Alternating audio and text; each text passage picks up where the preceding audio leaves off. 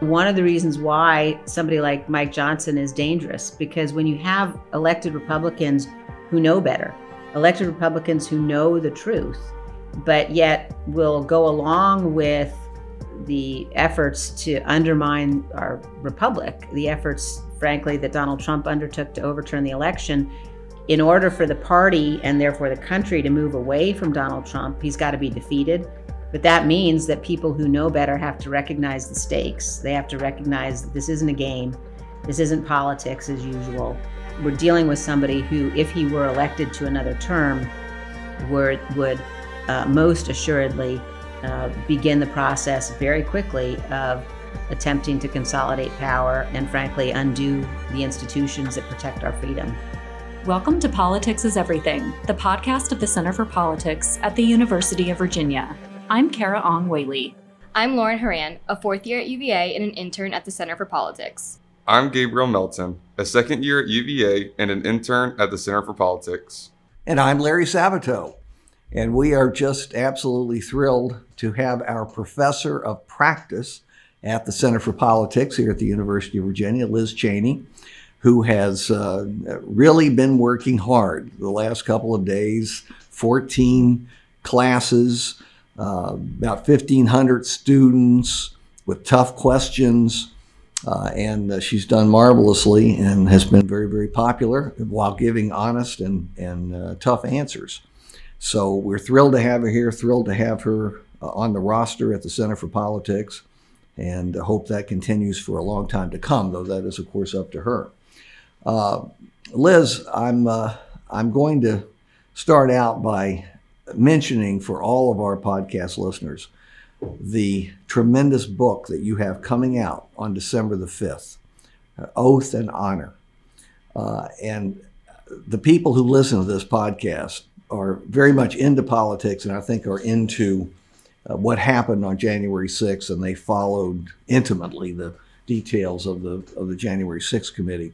And I want to say to all of them, you'd better pre-order this. It's going to go to many reprintings, and it will be on the New York Times bestseller list for a long time. So put in your order early. You all will want to read this. It isn't just a recitation from the newspapers of what has happened. And I'm going to ask you a little bit about that book, starting out with something that you've told us, that Mike Johnson, the new speaker, was somebody you got to know reasonably well. You two were elected the same year, 2016, and you had, at least at one point, adjoining offices. I know you can't reveal the details that are in your book, but I do want you to tell us as much as you can about this new speaker and how you view him and how you view his character, because that's the most important thing of all. Well, first of all, Larry, thank you for having me. It's such a privilege and an honor for me to be a professor of practice with the Center for Politics and to be here again at UVA.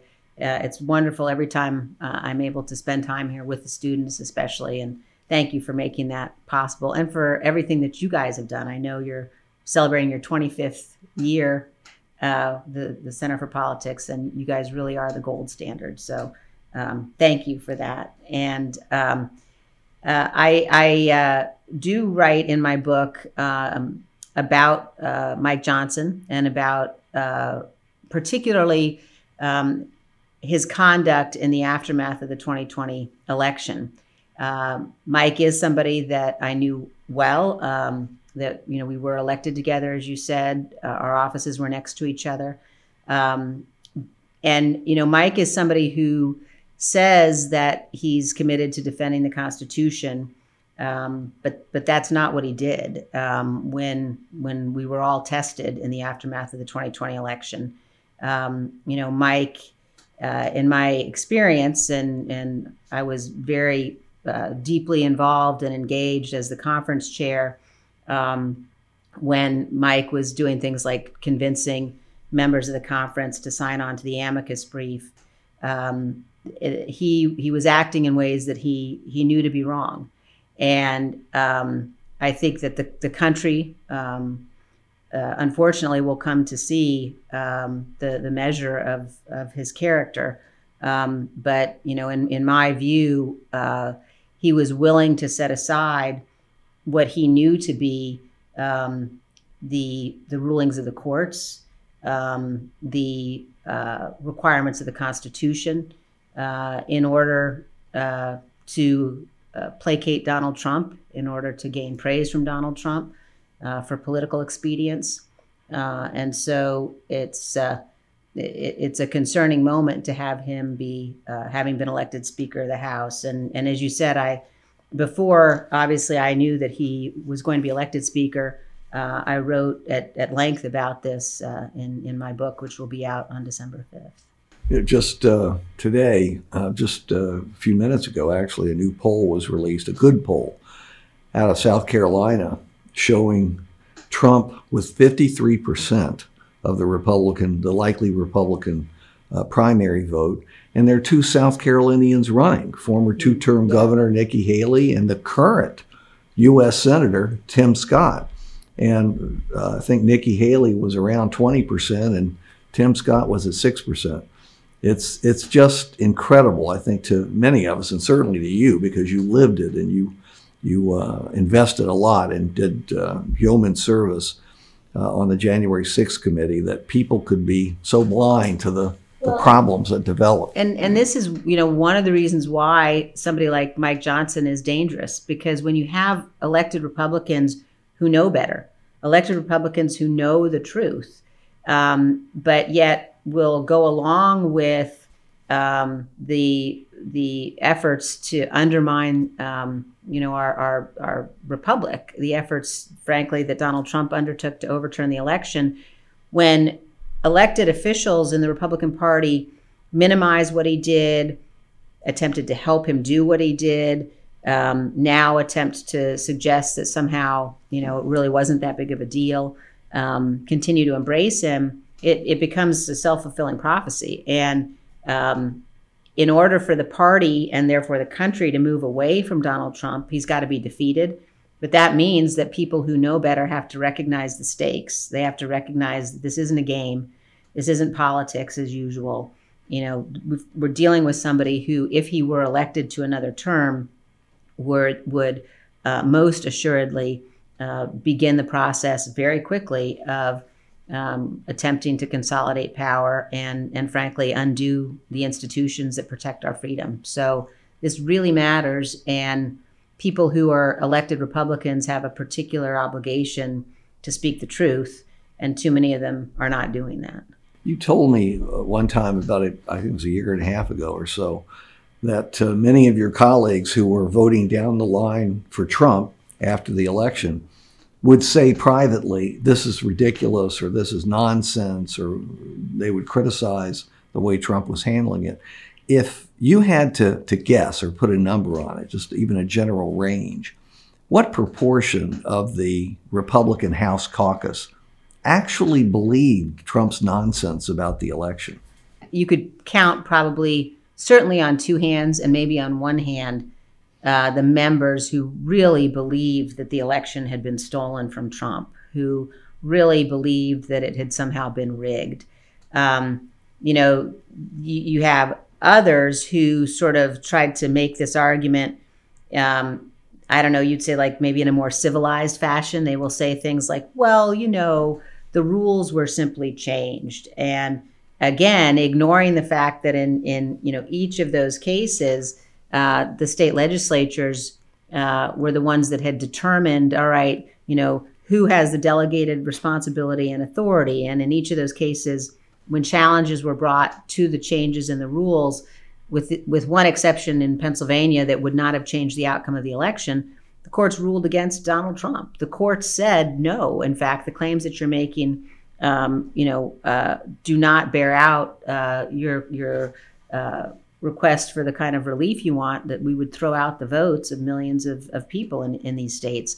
So I think now you have a combination of, sort of the hardcore handful of members who really believe it, but it has become much more acceptable now, unfortunately and dangerously, for people to say, well, I'm not going to say it was rigged, but I'm still going to call into question whether Joe Biden, is the legitimate president. And that we know what that language has caused. We know that it was that kind of lie that motivated and inspired people, as Donald Trump did, provoked them to attack the Capitol on January 6th.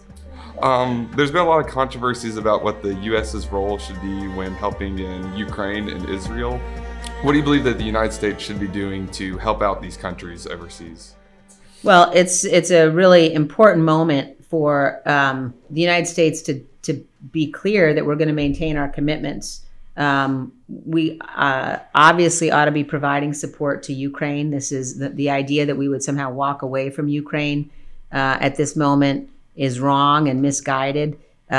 We also need to be supporting Israel. When I've watched over the last several weeks, even months now, but in particular watching the decision by the Speaker of the House, by the House Republicans, to separate Ukraine aid from Israel aid and only put forward Israel aid, I think that's a mistake. We obviously need to be supporting Israel, but there's this rising isolationist tendency. But even more than that, among many in my party, it seems that there's a willingness to support Putin. And, you begin to hear Republicans talking about America's role in the world, and they sound more like Jane Fonda than Ronald Reagan. And this idea that somehow America is agnostic as between Ukraine and Russia is a fundamental misunderstanding of how the threat that freedom is under, and how America's adversaries and those who would threaten us, those who believe in authoritarian rule, are very much working together. Our adversaries are allied against us. And if we don't maintain our commitments for the people of Ukraine, it's going to have a domino effect. And countries will see our weakness, and they will be tempted to take steps elsewhere. I think the Chinese will watch what happens and make determinations about whether or not they should move now on Taiwan. I think it has a huge impact on Iran, and whether the Iranians decide that they need to be concerned that America will continue to defend our allies. And certainly, with respect to Israel, America's commitment to Israel is and has to be unwavering, and we ought to be moving immediately, not playing political games, as it seems the Republicans are in the House, but we ought to be moving immediately to get that aid to Israel and to do it in a bipartisan manner. When we look at recent public opinion polls, people now identify Trump as conservative but do not view you as conservative. What are your thoughts about the policy and ideological shifts in the party? It's a fascinating thing. Donald Trump was a Democrat not that long ago, and he really isn't conservative. And even on sort of these, national security issues, where at some point people would sort of say, well, he advocated for policies that might have been the kinds of things you would expect from a conservative. I mean, his inclination and what he says now and began to say when he was president is certainly not conservative, certainly not from the Ronald Reagan School of Foreign Policy, suggesting that America is going to pull out of NATO, expressing admiration for Putin and Kim Jong-un and Hezbollah. I mean, that is just, completely indefensible. So he's not a conservative.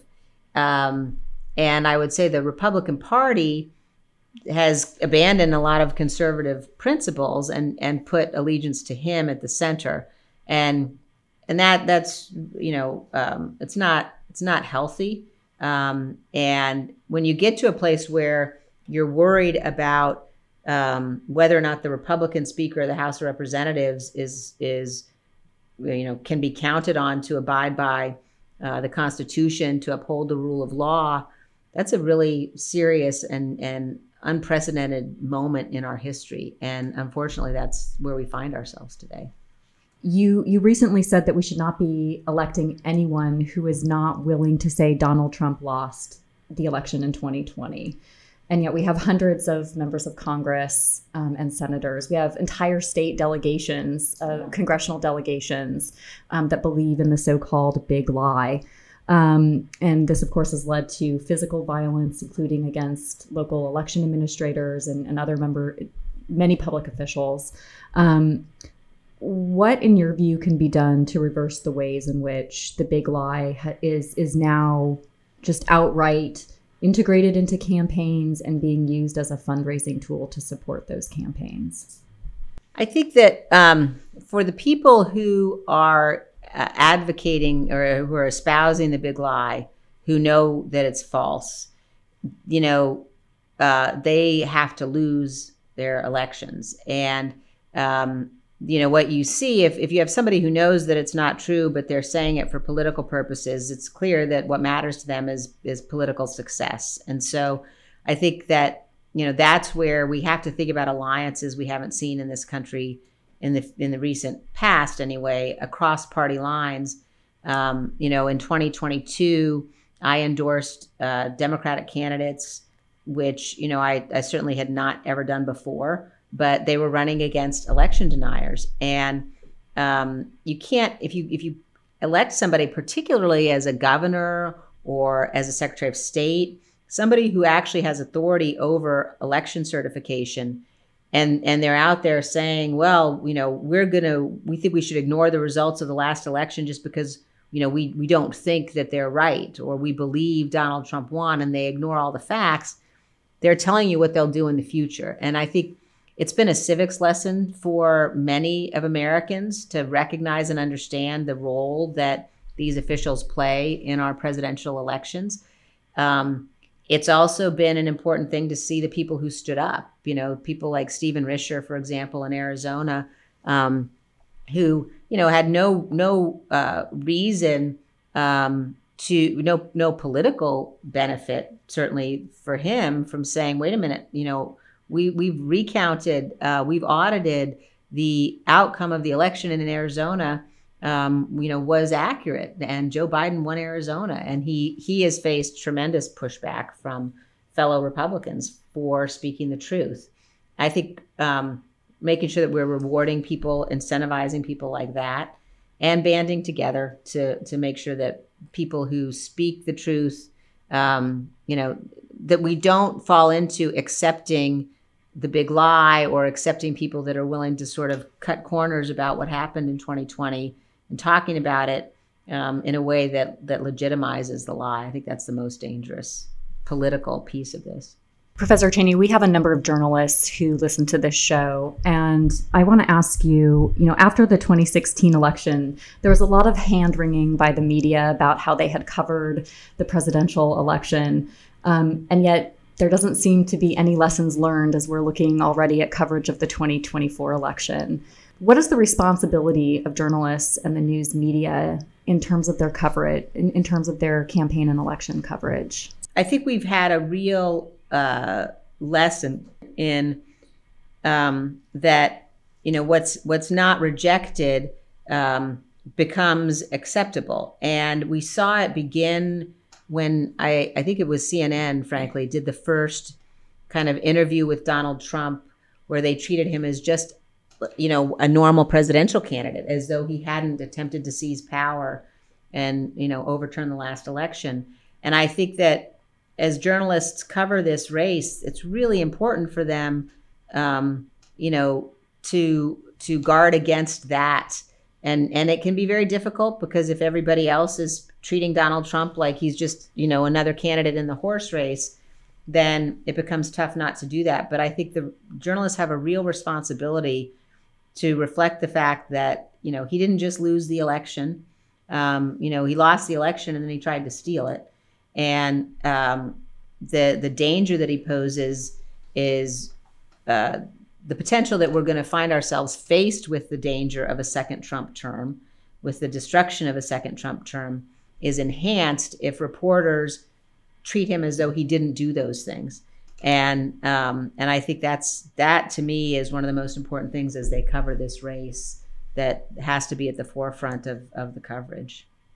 Professor Cheney, you recently stated that you've not ruled out a presidential bid in 2024, but more broadly, do you see yourself running for office again in the near future? I haven't ruled it out. I haven't made a decision about it yet. I would hate to say I'll never run for office again, because I just don't think nobody knows exactly how things will turn out. And I really believe in America's political system, and right now my focus has been on encouraging really good people to get in races and supporting those people, whether they're Republicans or Democrats. And I think we've all seen the impact that individual elected officials have, and why it matters so much that people are willing to participate in our system.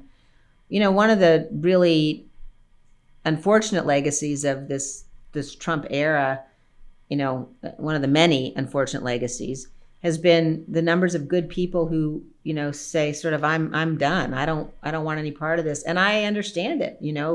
We're suddenly faced with violent threats against us and our families. When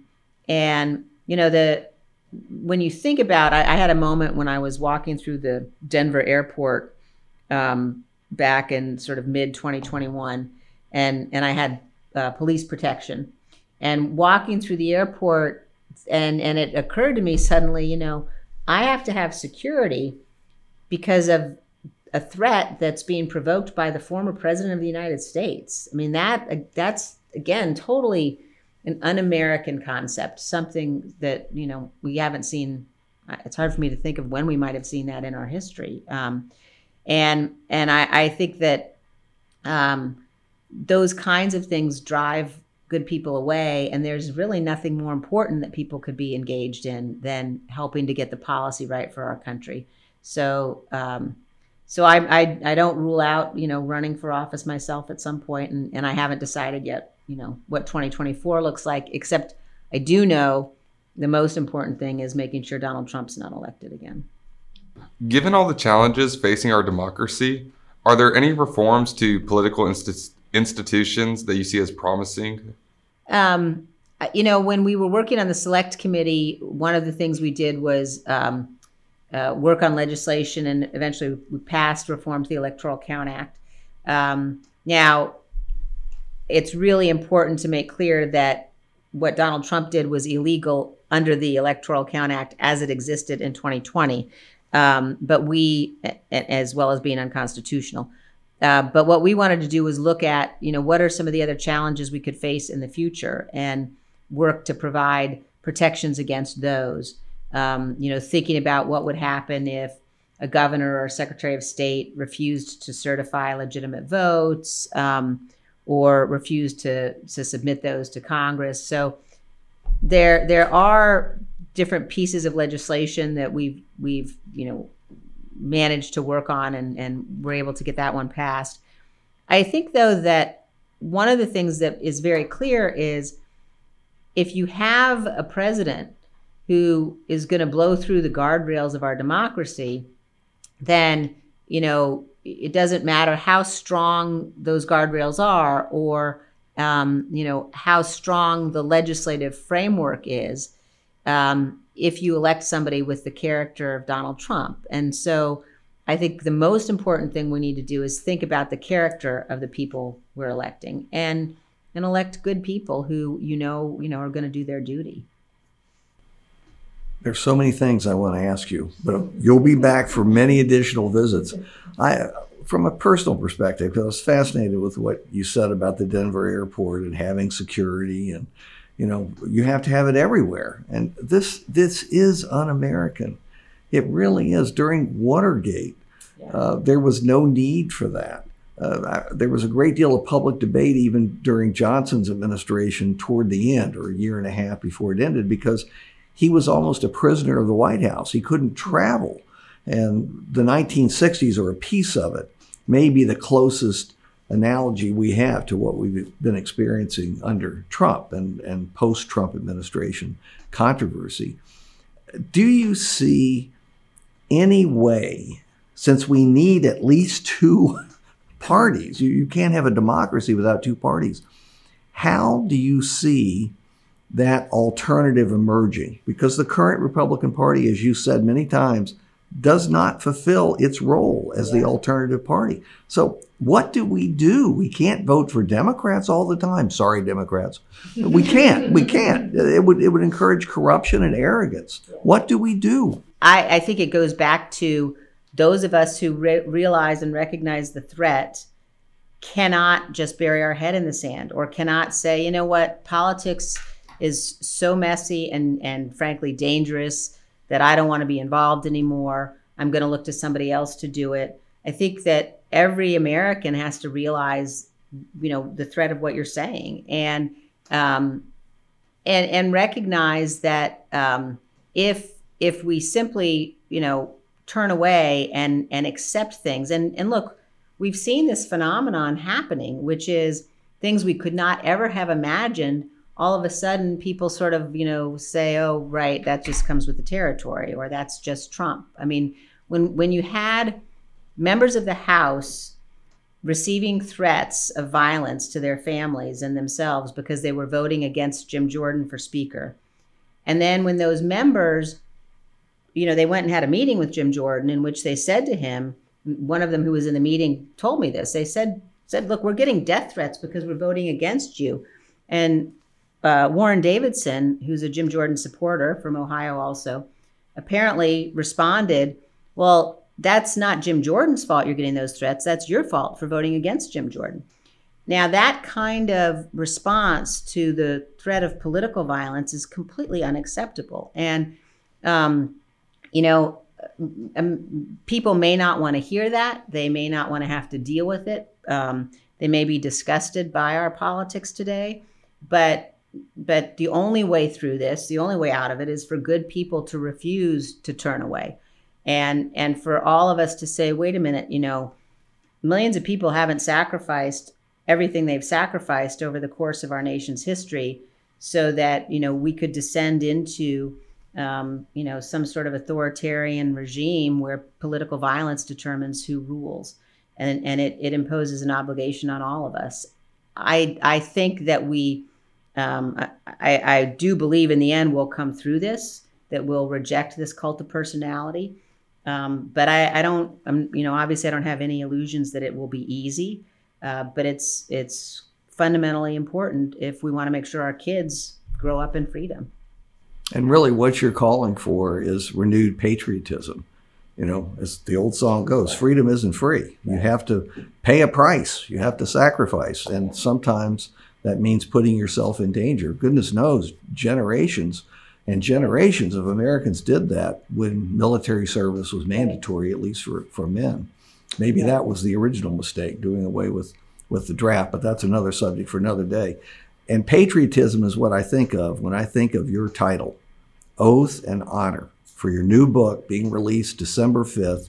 Maybe it can help to generate a wave of patriotism as people realize that their obligation is part of the solution to the problems that we've been talking about. So, well, thank you for that, and I do think it's a story that Americans deserve to know. Sort of the what happened when our democracy threatened to unravel and began to unravel from the inside, and how it happened, and certainly what we need to do to come out of it again. So I appreciate the opportunity to be here and to teach and to talk to you about all of these important issues that you've been so engaged in. And I also want to say the civic education piece of it, which I know the Center for Politics and you in particular have devoted so much time to.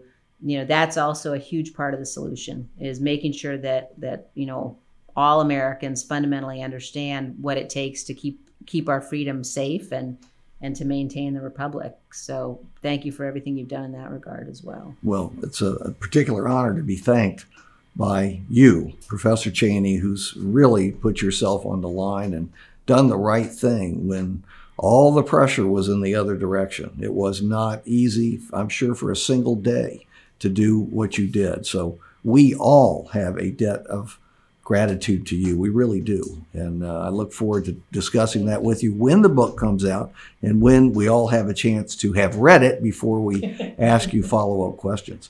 So thank you so much for being with us. We look forward to the book signing here, which will be your next visit. Wonderful. Good. Exactly. Thank you, guys.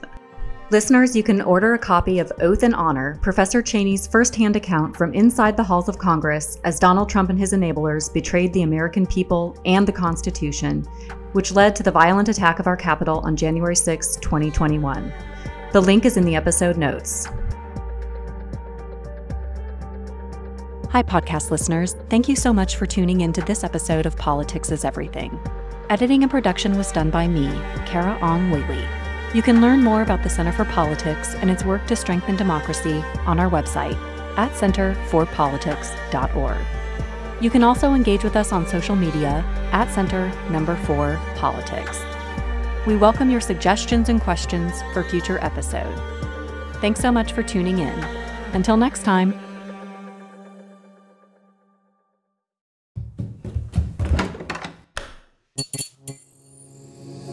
This podcast is part of the Democracy Group.